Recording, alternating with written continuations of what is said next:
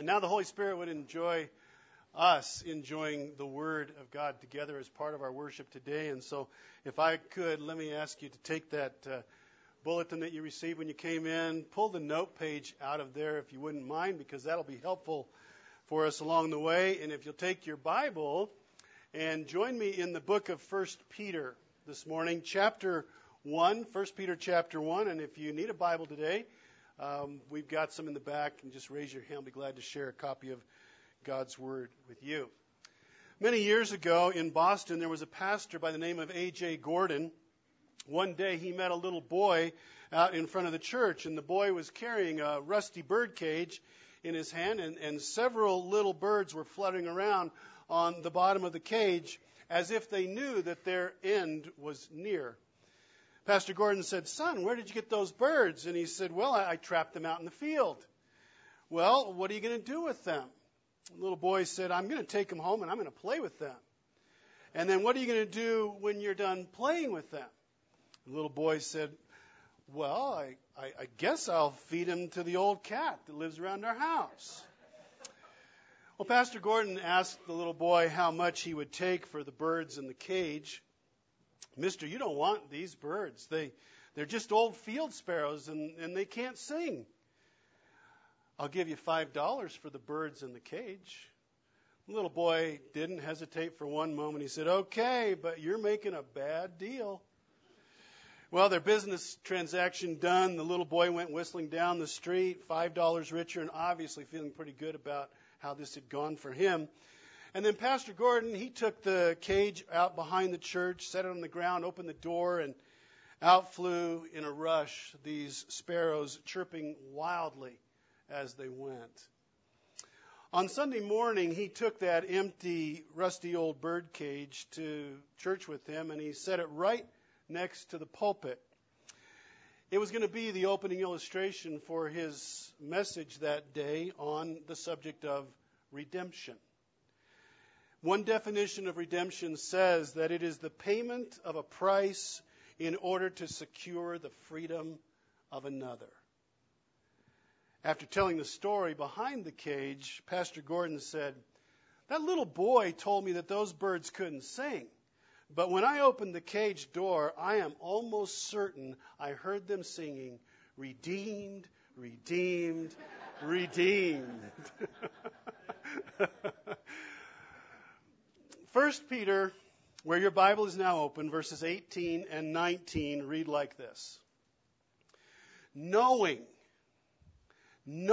that you were ransomed, you were redeemed, you were bought back from the futile ways inherited from your forefathers, not with perishable things such as silver or gold, but with the precious blood of Christ, like that of a lamb without blemish or spot. Church family, this is where we were hanging out together last Sunday, if you were with us, part of our ongoing study of this amazing New Testament book of 1 Peter. To persecuted Christians in the first century who had been beaten up and bloodied and are made to suffer simply because they love Jesus and are living for Him, Peter writes this letter to equip them and to encourage them not to give up on Jesus. While you might be spiritual exiles in this world, Peter could have said, you are the prized possession of God, the God of the universe. You are His prized possession in that world that is to come. He paid the highest price ever paid for anything when He bought you with the life of His own Son, Jesus. To spiritual exiles living in any place, any time, the Holy Spirit says through this passage, never forget this, Christian. Never forget. It will help you to weather the hard times. You are the blood-bought prize of the living God through faith in Jesus. And we do say amen and amen to that. That glorious truth brings us now to the next section of 1 Peter that we're sharing together in our verse-by-verse explore, which means, as you see there on your note page, we're looking today at verses 22 to 25 of chapter 1. In fact, we're going to actually wrap up chapter 1 today. Only 4 chapters to go after this. So let me read from my Bible, which is an ESV version. Beginning of verse 22, I'll ask you to follow along in your Bibles as well. And Peter writes, having purified your souls by your obedience to the truth for a sincere brotherly love, love one another earnestly from a pure heart, since you have been born again, not of perishable seed, but of imperishable, through the living and abiding Word of God. For all flesh is like grass, and all its glory like the flower of the grass. The grass withers and the flower falls, but the word of the Lord remains forever. And this word is the good news that was preached to you. We'll stop right there. Well, you don't need to be a Bible scholar to know that the Holy Spirit has a few things to say to us here today about the power of the Word of God to transform a person's life, whether they're a first century persecuted Christian or they're a 21st century Christian living today as you and I are. 3 times in this short section he mentions the Word. So that's where we're going to want to land for the bulk of our time together this morning. But before we do that, church family, Peter issues yet another call to action as we have seen him do in recent weeks. You might recall, if you've been with us, that after sharing with us how awesomely great our salvation is in Christ in verses 1 through 12, he then issues 3 direct commands in verses 13 to 17. Hope fully, be holy, and honor always. Do you remember this from prior weeks? Everybody needs to say yes if you were here those weeks. Yes. You say yes. I remember, Pastor Tim. Great. Hope fully, Peter said, in the promised and soon return of Jesus. Always live with that expectant thought that Jesus could come back even today and you would see him. So hope fully, and then strive to be holy because God is a holy God. Flee sin and obey what God says. And then make honoring always your Heavenly Father in everything you do your goal, because He is worthy of that. He is worthy of nothing less than our honor of Him all of the time. Hopefully, be holy, and honor always. And now to those 3, Peter adds a 4th strong call to action in verse 22 when he says, having purified your souls by your obedience to the truth. In other words, having had your spiritual life, the real you, your heart, your soul washed clean from the condemning, corrupting power of sin through faith in the blood of Jesus. That's the verse 18 and 19 stuff we just talked about. As a result of that, love one another how, church? Earnestly, from a pure heart. So hope fully, be holy, honor always, and now Peter says, love deeply. Love one another earnestly from a pure heart. Now, that word earnestly, it's a little Greek word that means to push the boundaries or to stretch to the limits of what you thought you could do. And so as you see it there on your note page, Peter, in effect, says, love others like you mean it. Love others like you mean it. And it makes perfect sense for Peter to say this to these persecuted believers because all they've got is each other. I mean, their culture has turned on them. It has rejected them. It has abandoned them because they love Jesus. And so really all they have is one another. Their long-term survival in the midst of this persecution depends on them doing this call very well. Loving each other like they really mean it.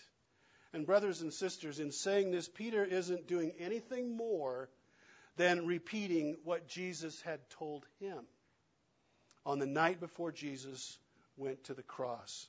Perhaps you remember this moment. John chapter 13, verses 34 and 35. We'll put them up on the screen for us.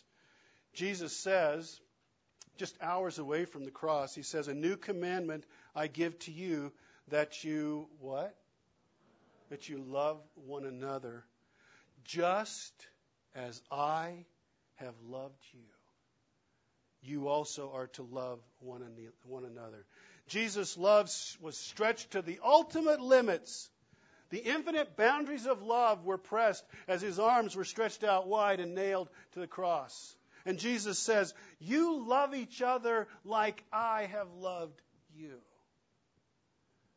Love like you mean it, because that's how I love. And by this, all people will know that you are my disciples if you love one another. Now, church family, 2 mornings ago, if you were with us on that day, we spent our entire morning unpacking these 2 verses out of John 13. And we did that as part of our Turning Leaf celebration focus. But I also knew that we would be here in verse 22 in a very short time. And so we have essentially already unpacked Peter's 4th call to action, which is great because that's going to allow us to focus on some other things today. But as we feasted on those 2 verses 2 weeks ago, we did come to the place of asking, okay, what does loving like Jesus loves really look like? What does loving like you mean it, what does that look like? And what we discovered is that it looks an awful lot like the more than 40 one another commands that we find on the pages of our Bibles. If you look on your note page, I have compressed quite literally these 40 plus one another commands into that little red section on your note page. We put them up on the screen for you as well. And if you were to read through these again, this is what Jesus is talking about in John 13. This is what loving like you mean it looks like. But let's take that another step. On an even more practical level, loving like you mean it looks an awful lot like it does for one of the men in our church who takes his unbelieving neighbor's trash to the dump every week. He's an elderly man, doesn't know Jesus, doesn't go to church, but a guy in our church takes his trash to the dump every week because he loves him and is hoping to build a bridge over which the gospel might be able to travel. That's what loving like you mean it might look like. Loving like you mean it looks like when the women in our church commit to drive another lady in our church to dialysis 3 days a week, every week. That's what loving like you mean it looks like.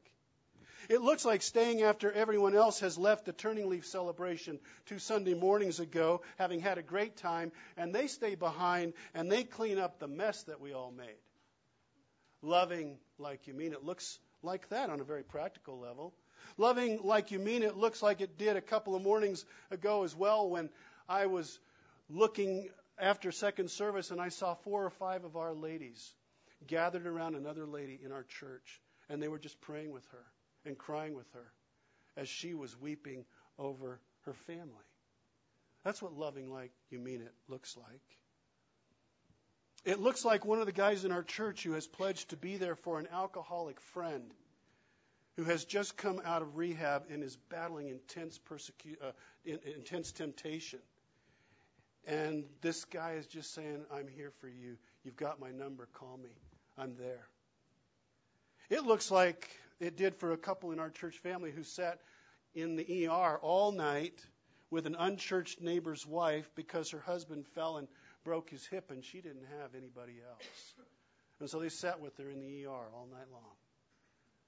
A couple in our church family. That's what loving like you mean it looks like.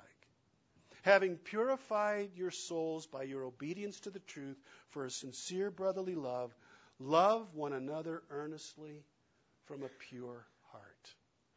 Love others like you mean it. And why do we do that, church? Why do we love like that?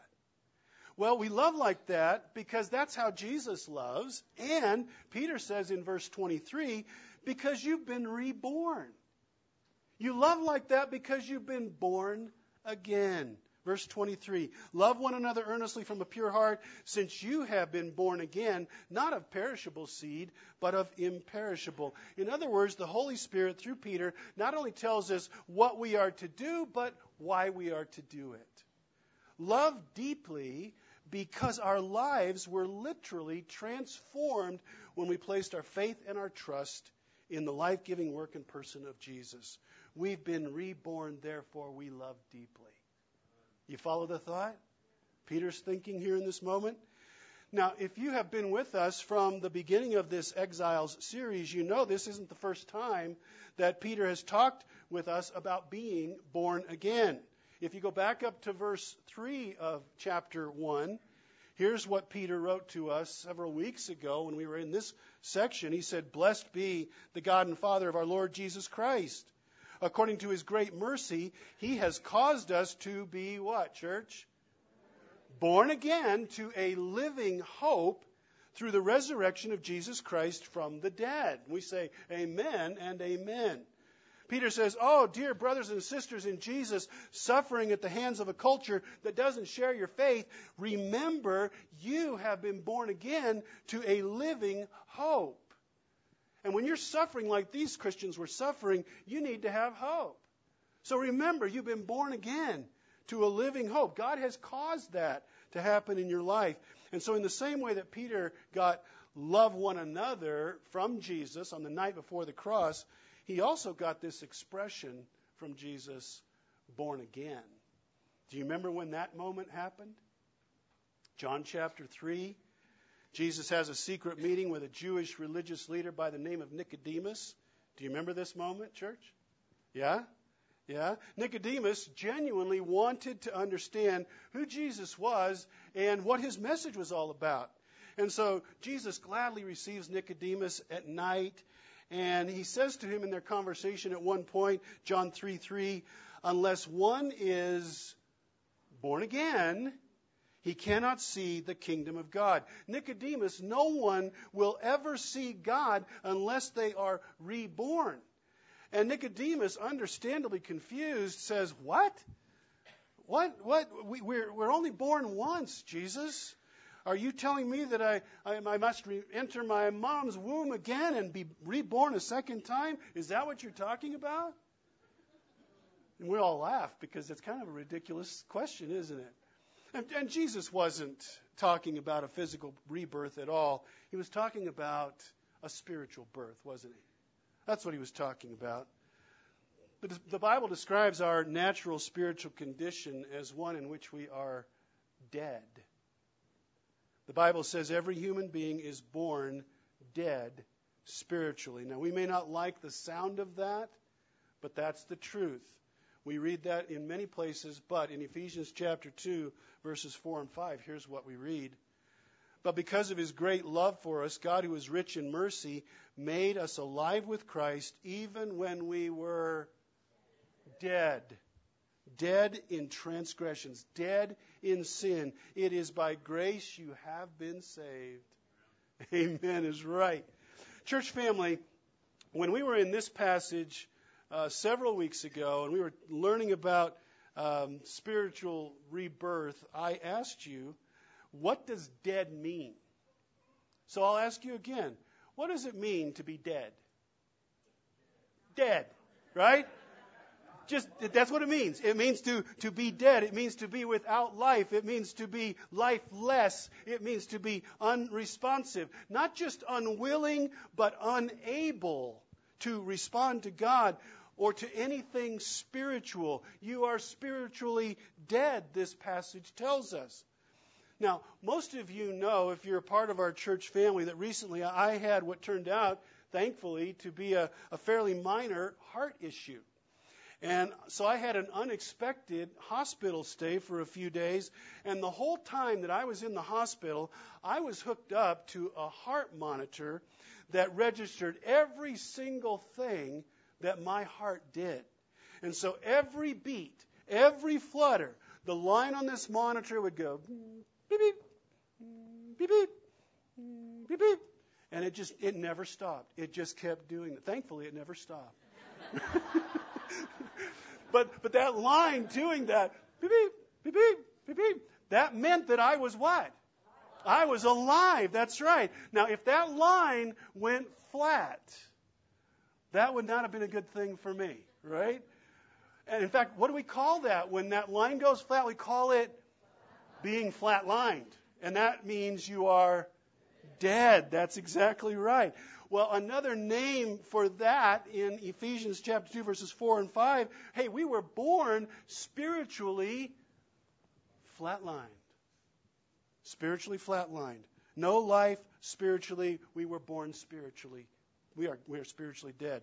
And that is what Jesus was telling Nicodemus. It's what Peter is reminding all spiritual exiles of here in this moment, in verse 23. Now, by the way, Peter was probably there on that night in John 3, and he heard everything that Jesus told Nicodemus.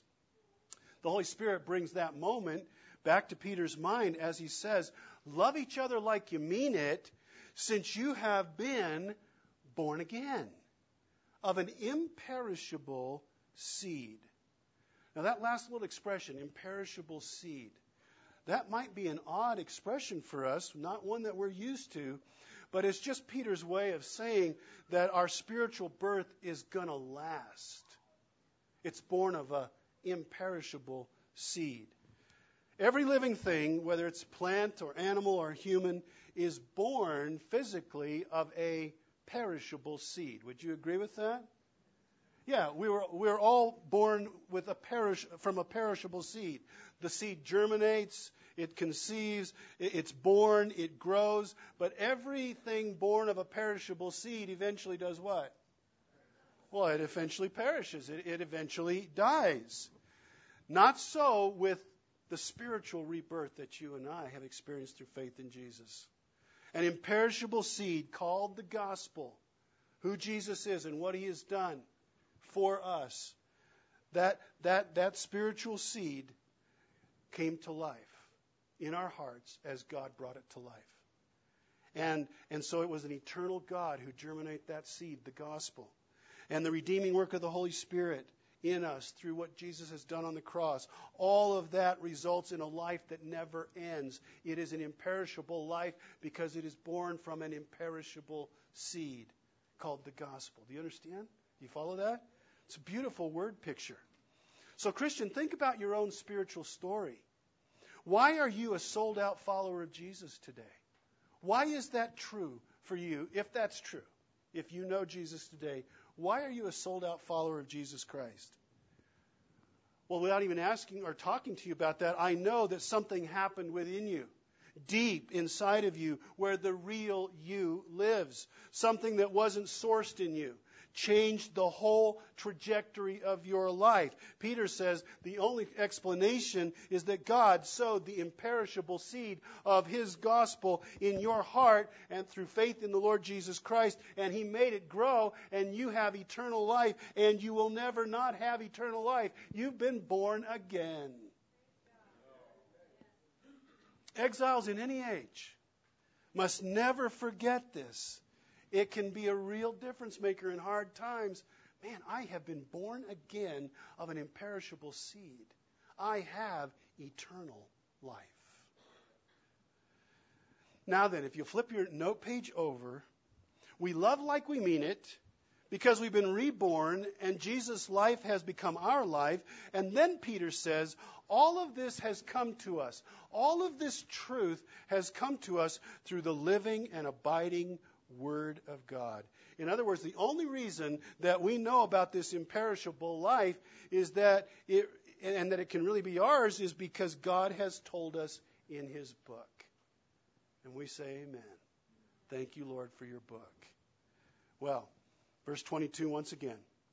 Having purified your souls by your obedience to the truth for a sincere brotherly love, love one another earnestly from a pure heart, since or because you've been born again, not of perishable seed, but imperishable, through the living and abiding Word of God.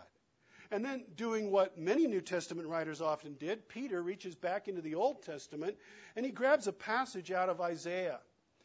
And he uses that passage to give us a word picture about the seed and how fleeting the life of a physical seed is. Verse 24. For all flesh is like grass, and all its glory like the flower of grass. The grass withers, and the flower falls. The grass quickly dries up because it comes from a perishable seed. The flower in the field soon begins to droop, and then the blossom shrivels up and falls to the ground. Why? Because it comes from a perishable seed. Unlike the imperishable seed that comes from God. Verse 25, but the word of the Lord does what? It remains forever. And this word is the good news, the gospel, who Jesus is and what he has done, appropriate into my life by grace through faith, that was preached to you. And brothers and sisters, here's where Peter gives us a great opportunity for just a couple of moments to reflect upon and to really rejoice in the wonderful gift that God has given to us in his word, the Holy Scriptures, our Bibles. Because 3 times he speaks about this. The living and abiding word of God, the word of the Lord, and this word. We're holding in our hands right now a book, either in printed form or in electronic form, that is like no other book in existence. Do you believe that today, Christian? Absolutely you believe that. There's never going to be another book like this book. Would you say that? Yeah. Peter calls it the living and abiding, maybe your version uses the word enduring, Word of God. It's living and it's abiding because its author has lived eternally from ages past and forever, right? That makes it a living and abiding word because its author is living and enduring eternally. It's the living word because it alone holds the truth about how dead sinners such as ourselves can be made alive. It holds life on its very pages because it reveals Jesus, who is the way, the truth, and the life, right?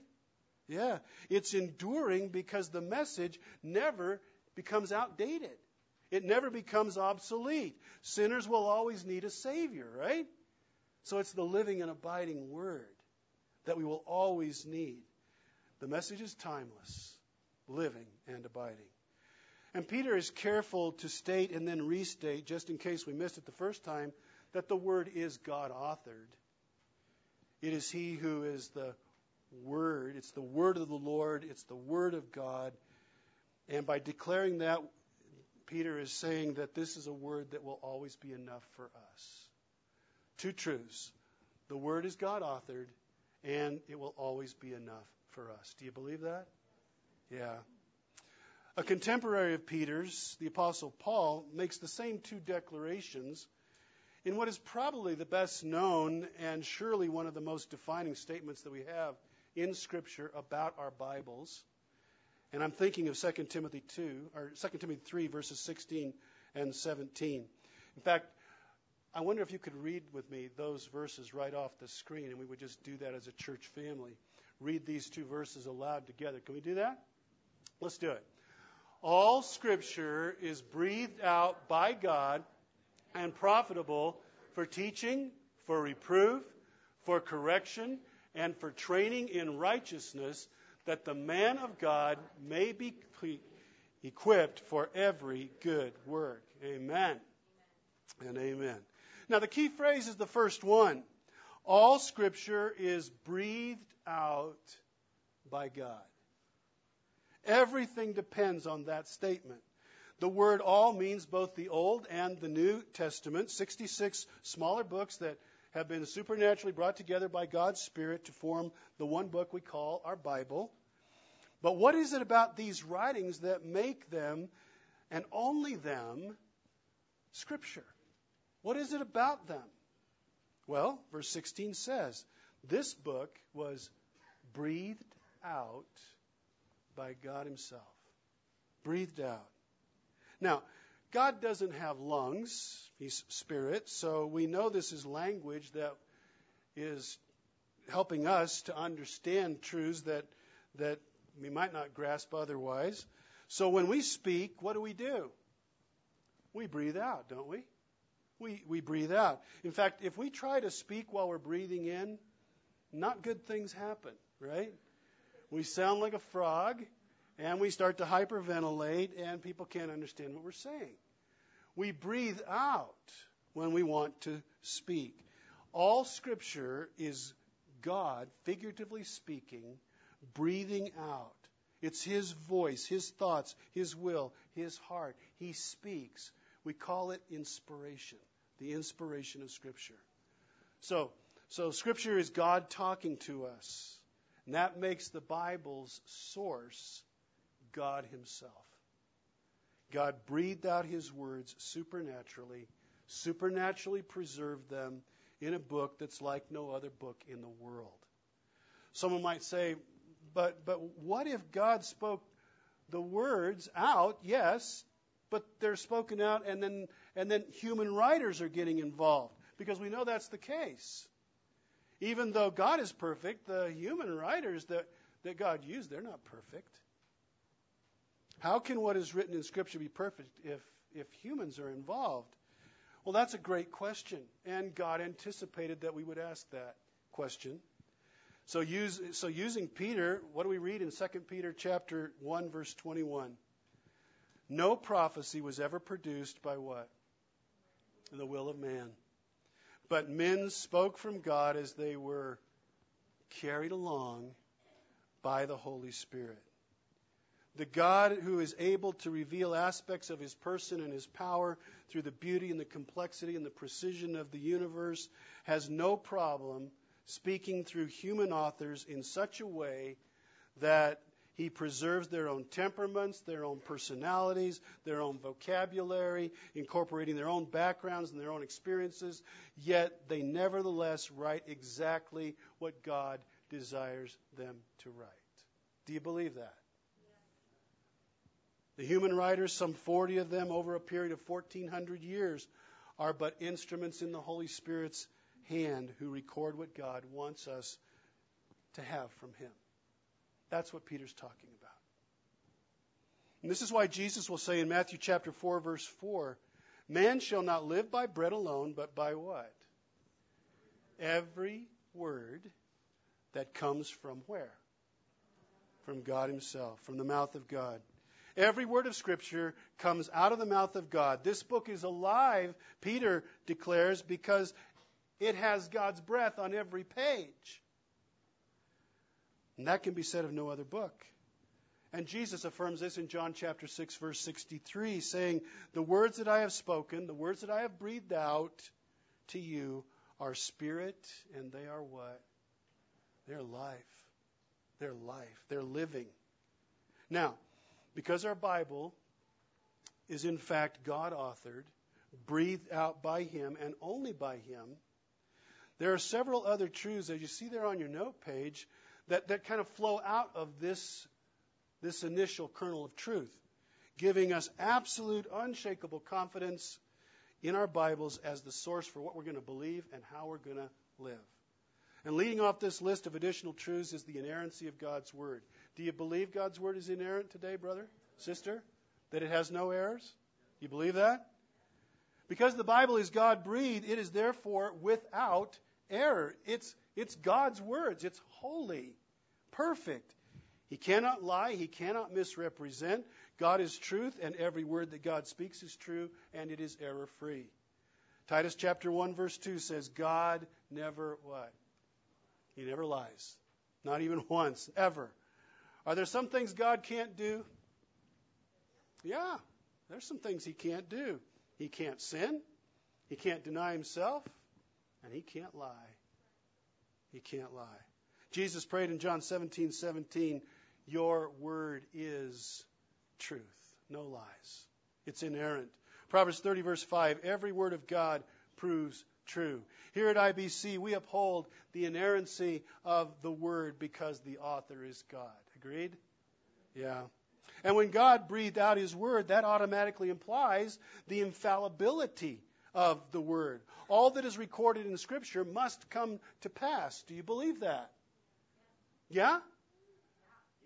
Okay, great. A little more vigor here when I ask these questions, right? Okay. The words of our God cannot fail. Isaiah 40, verse 8. This is the passage that Peter quotes. The grass withers, the flower fades, but the word of our God will stand for how long? Forever. Yeah, Jesus in Matthew chapter 5, verse 18, for truly I say to you, until heaven and earth pass away, not an iota, not a dot will pass from the law until all is accomplished. Not even a comma is going to be overlooked, Jesus says. And in John chapter 10, verse 35, the scriptures cannot be broken. If God said it, it's either already happened or it's going to happen. Yep.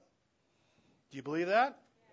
Yes. And then, because the Word is God-breathed and therefore inerrant and infallible, it is also backed up by the authority of God Himself. When the Bible speaks, God is talking, and when God speaks, He speaks with sovereign authority.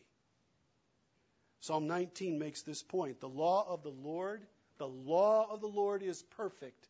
The testimony of the Lord sure. The precepts of the Lord are right. The commandment of the Lord is pure. And the rules of the Lord are true. The Bible's not a book of suggestions, is it? It's not a book of options that you just go to and you pick what you like. No, this book is the law of the Lord, and it is binding upon every single person's conscience and life. The Bible is the very command of God to us. It's why Paul will say in 1 Thessalonians 4:15, for this we declare to you by a word from the Lord. Paul says, I'm not talking to you from my own authority. I've got none. I am giving to you the words of God, and they carry full authority. Yeah. Do you believe it? Yes. And because this book is God's book, that means it's immutable. Now, this simply means that God's Word never changes. Do you believe that, Christian?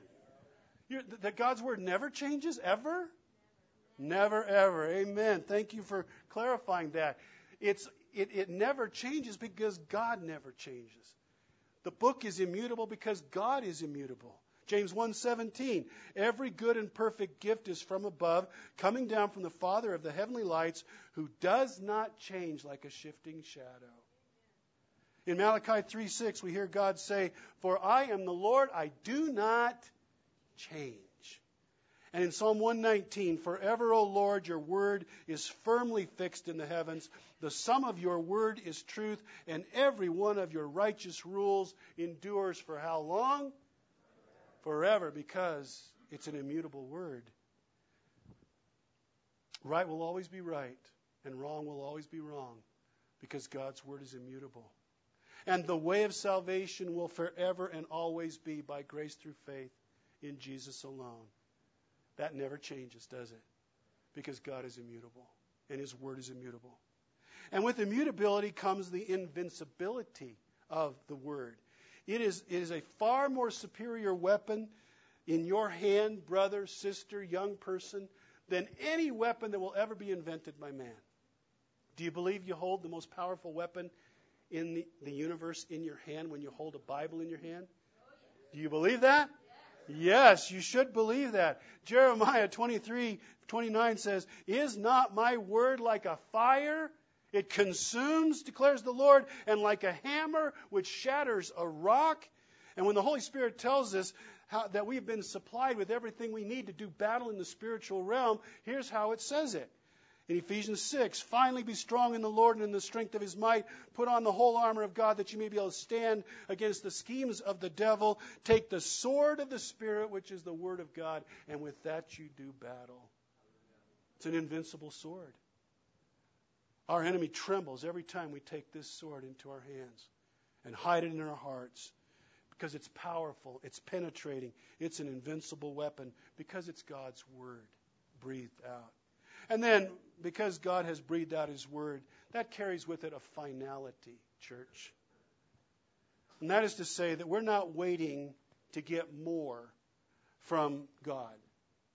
Some new revelation. Are we waiting for something? Some new revelation from Him? I didn't hear that. No, that's right. He has spoken in His Word, and with that comes a stamp of completion. We're not waiting for more. Jude verse 3 says, we have the faith once for all delivered to the saints. Do you believe it? Absolutely. Revelation 22:18, Jesus says, I testify to everyone who hears the words of the prophecy of this book. If anyone adds to them, God will add to him the plagues which are written in this book. The church, sadly, has not always remembered this truth. When anyone adds to the Scriptures, they actually subtract from the Scriptures. Do you believe that? And that's especially true of the gospel, is it not?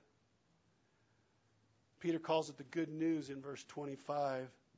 No one can ever add anything to Jesus and his saving work without taking away from Jesus' work.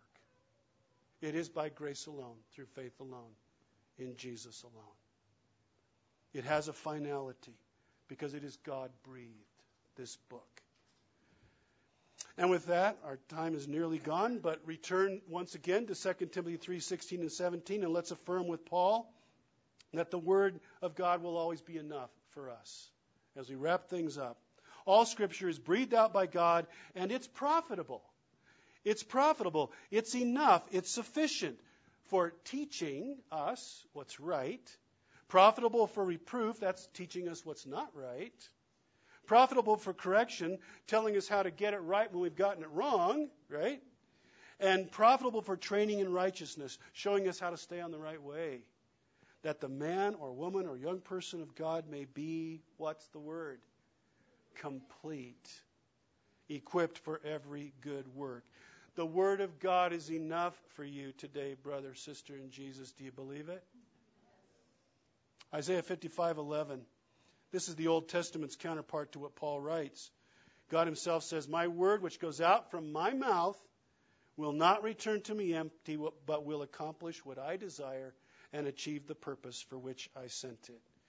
God's never up in heaven wringing his hands saying, boy, I wish I'd have said that differently. Or I sure wish I hadn't forgotten to say that. No. My word, which goes out from my mouth, will accomplish everything that I desire. Do you believe that? Yeah. My word is enough. God says for you, it's enough.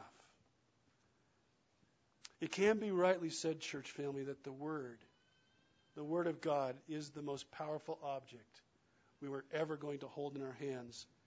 And does not Peter affirm that in verse 23? For you have been born again, not of perishable seed, but imperishable, through the living and abiding or enduring Word of God. There is so much power in this book that when its truth is planted in the soil of a sinful human heart that has been prepared by the Holy Spirit of God, and then God by his sovereign grace causes that seed to germinate through faith in Jesus' cross and in his resurrection, it produces imperishable eternal life. This book alone holds the truth that transforms a person's life for eternity. Do you believe it? Yeah. The church has always been its strongest when it takes its stand on the Word of God like this. It's inerrant, it's infallible, it's authoritative, it's immutable, it's invincible, and it is final. That has always been the high ground of the church in any era where the church has made a difference in its culture. And this is why Idlewild Bible Church must always be Idlewild Church. Amen and amen. Let's pray together.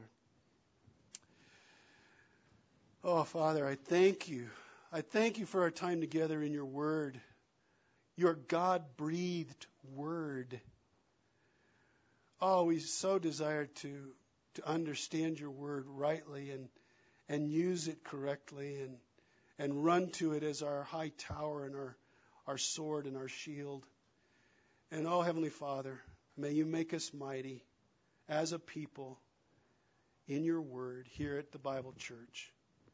May we confess your word. May we preach your word. May we live your word. May we share your word, sing your word, counsel, correct, encourage through your word. And may we follow your word. May we be a people who follow your word, letting it be the light to our feet and the sword at our side. Thank you that you have entrusted to us, pilgrims, strangers, and exiles in this world, the treasure of your written word. For in it we have the truth of Jesus that we get to share with other people as well. How we thank you for your word. How we thank you for Idlewild Bible Church. And all God's people said, amen and amen. Let's stand